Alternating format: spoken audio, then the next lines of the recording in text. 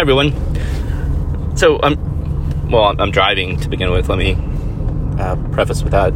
I think it's legal to podcast and drive in South Carolina. I'm not sure. I've got my seatbelt on. I'm not touching my phone. So I think we're okay. If law enforcement stops me, it'll be a funny bit, right? So, yes, I'm driving, but I've got some ideas. I've been thinking a lot lately about the notion of like specialized marketing, in the sense that there are overarching themes and practices and best practices and strategies and all those kinds of things that we do in the marketing world that are pretty much, across the board, right? So if I'm working with a nonprofit and with a political candidate or with a business or whatever, for the most part, railroad tracks, lots of those in South Carolina, sorry about that. For the most part, I'm going to have some common strategies that kind of undergird a lot of the work that we do. But at the same time, there's going to be unique aspects to a marketing strategy or marketing campaign or whatever we're working on that is unique to that individual.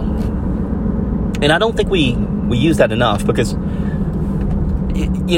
marketing itself is such a squishy topic for especially small businesses right now in the time of COVID and dealing with,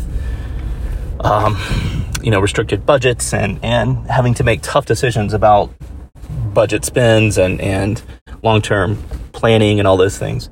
Marketing itself, which is always kind of a squishy topic, has been even more constricted in the sense that there's a lot of do-it-yourselfers right now.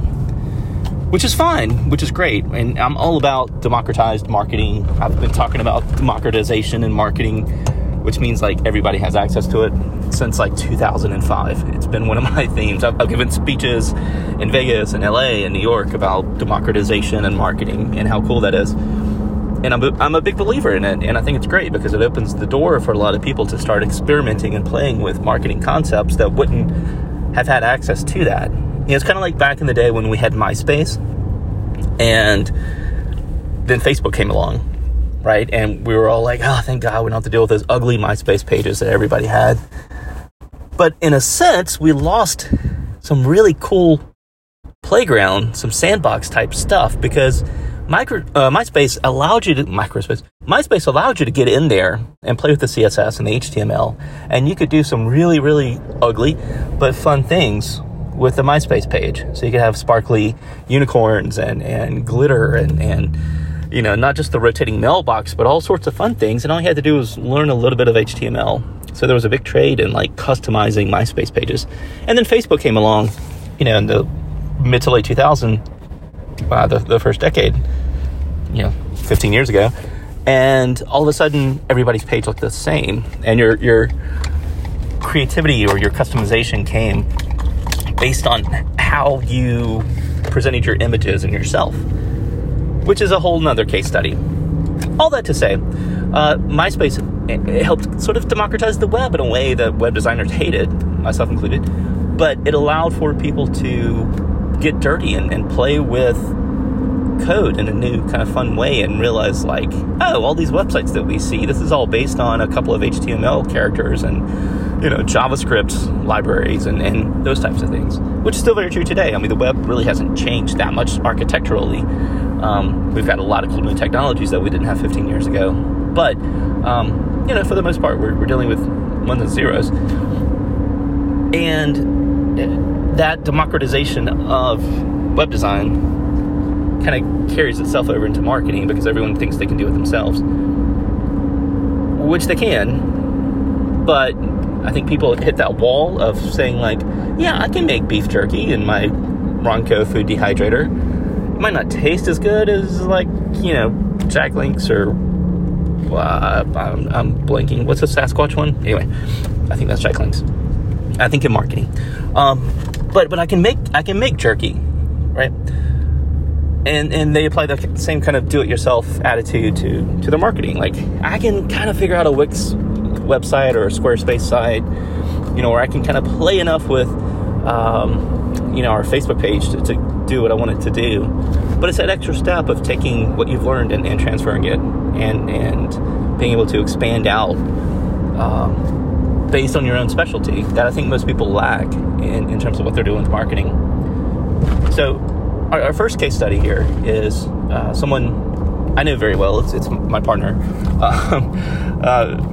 And they're a really interesting person because Merianna has transcended a couple of genres and niches that I don't think most people realize. So she's a pastor here in our hometown, and she also publishes books, and she also works with me in our marketing company, and she's also an amazing parent, and she's also an amazing what else? I would say cook, but she's not really an amazing cook. But she's done all these wonderful things and amazing things in great ways. And some her congregation, or the congregation she worships with, sees her as their pastor. Her clients in the book side of things at Harrelson Press see her as their publisher. And sometimes she edits, but mostly she's the publisher. So she's in charge of keeping stocks of books and making sure that those things get sold and all that good stuff, the railroad track. But Merianna is also an amazing writer, and she started her own site, Merianna.net, a few years ago. Not a few years ago. I think it's like 8 years ago now. 6 or 8 years ago. She has the fortunate condition of having a rather unique name, Merianna. Merianna, not M-A-R, which is very common, of course, and it's a town in Florida. But she's Merianna with an E. Bittersweet in Hebrew. Very interesting twist there. So she has the fortunate condition of having that, so therefore she can have a first name domain. I would kill to have sam.com. I think that would be a great domain name, right?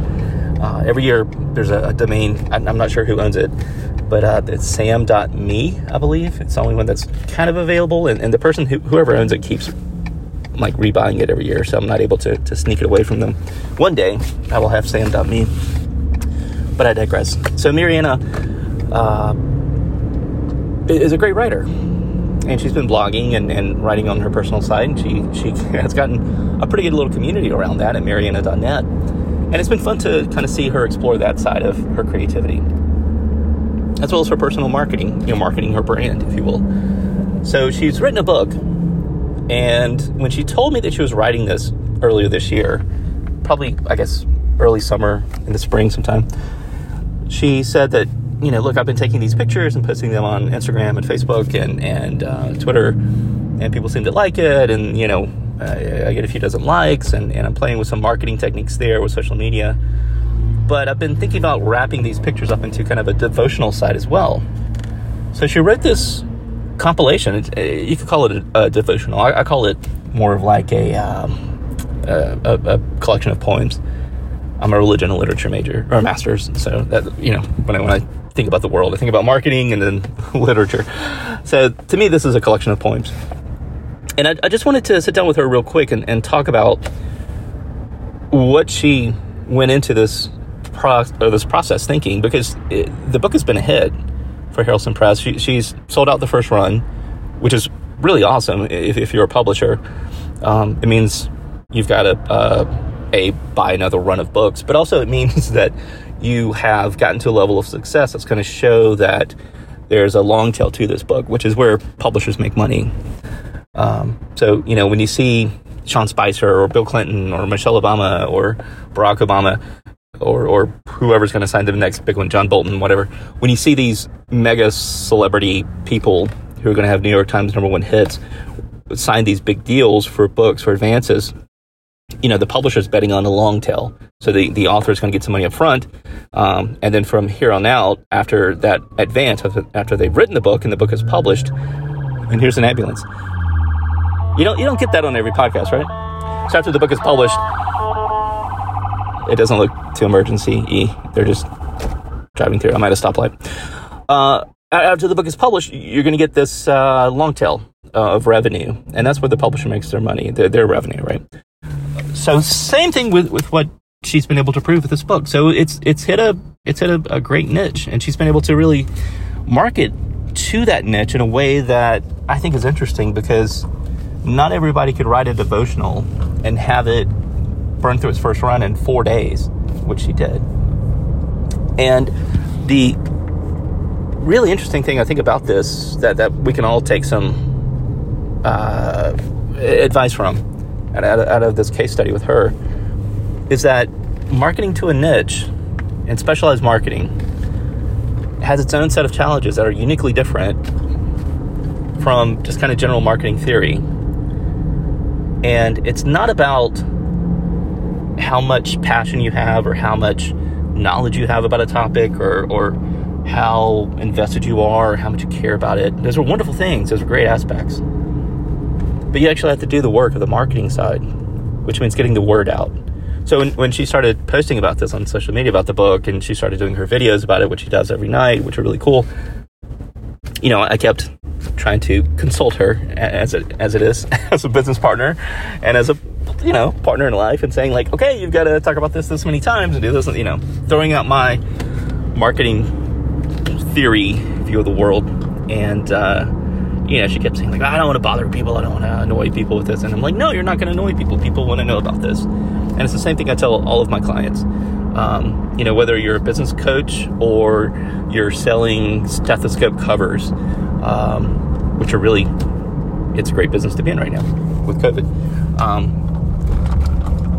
Two very different niches, but understanding that niche and getting in there and doing the work of saying, hey, this is what we're doing, is how you market.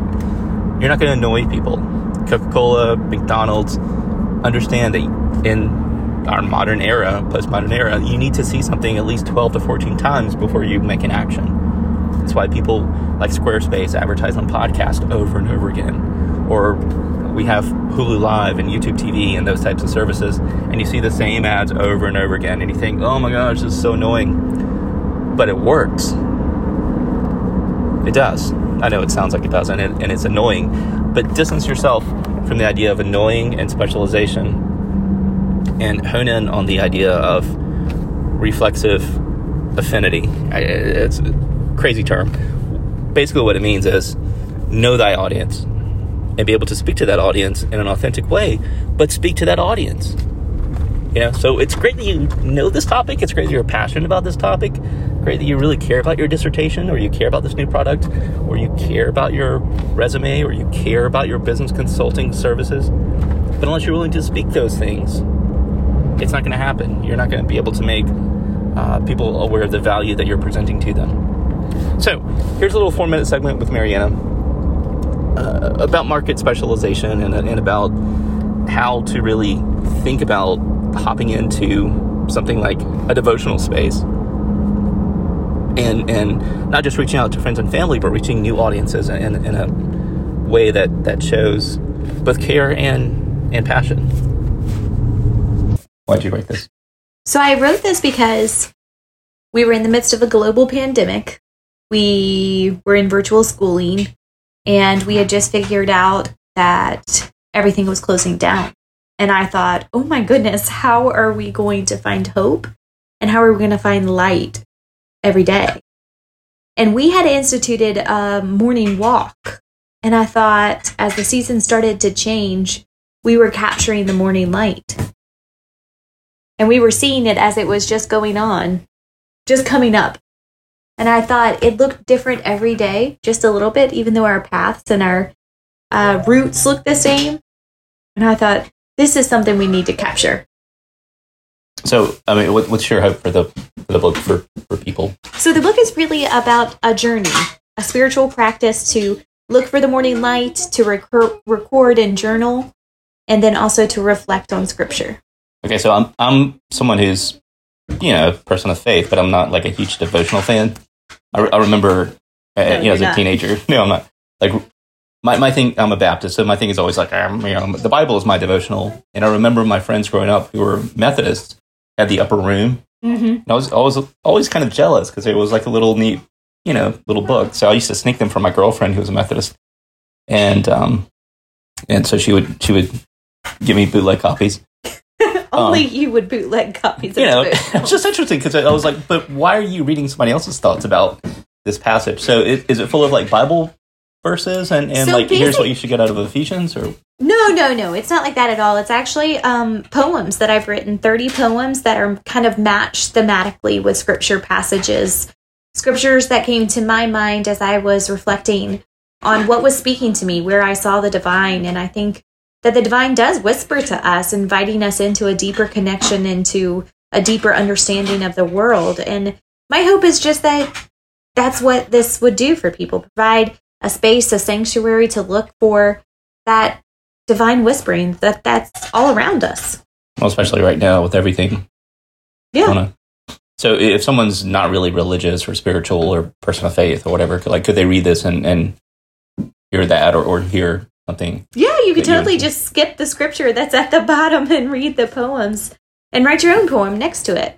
And the other thing that is in there is also a picture that kind of encapsulates, because I had taken all of these pictures of morning light. And so this idea that art and that nature and community reminds us of the divine and reminds us that, we're not alone in this world is something that I'm hoping this book will provide other people a space to explore those connections and those invitations. Seasonal, or is it like, because right now, we're recording this in December and Christmas is coming up. It's the season of Advent for Christians. Yeah, no, it's Hanukkah. It's just 30 days. You can do it whenever. You don't have to do 30 sequential days, but it's just the idea of walking with this spiritual practice.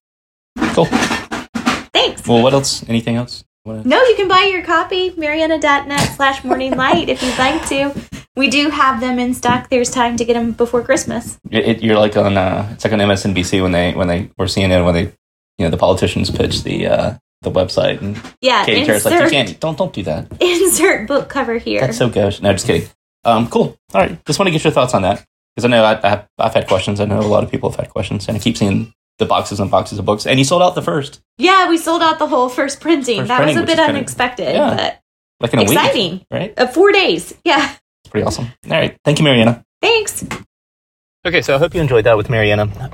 Again, you can find her book at Merianna.net/morninglight. There will be a link in our show notes, as always.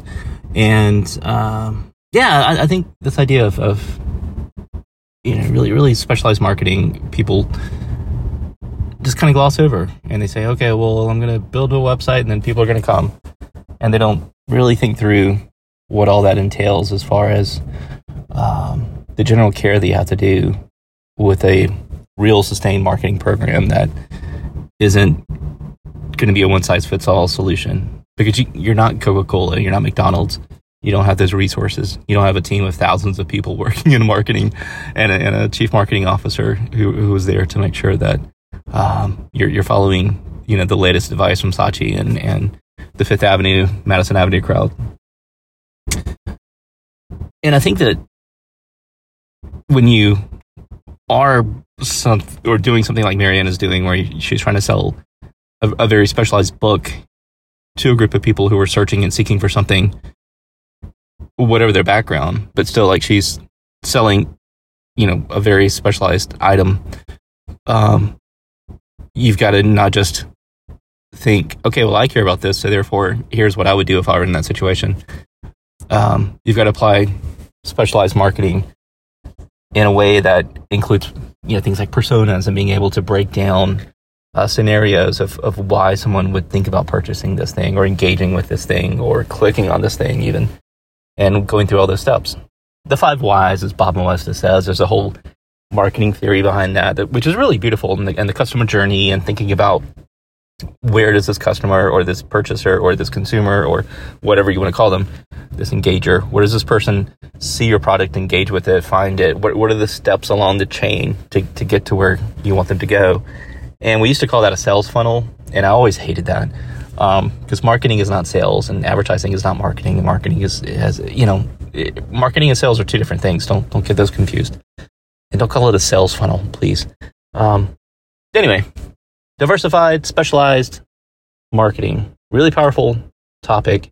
I'm thinking about it, and I hope you enjoy this. We'll be back sometime soon. Probably in the next few days. I've got some interesting people lined up here.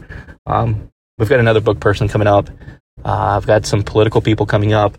got some other people that are small business folks, got some people in the nonprofit world coming up to talk about their experiences. And I have to admit here with this one with Merianna, again, she's my my partner in life. So we were literally standing beside the dining room table, and our son had just woken up from his nap, and we were talking about something completely different. And I kind of put the iPhone on the table and said, "Okay, tell me about morning light," and sort of ambushed her there. So thanks to Merianna for playing along with me, as always, and thank you for listening, as always.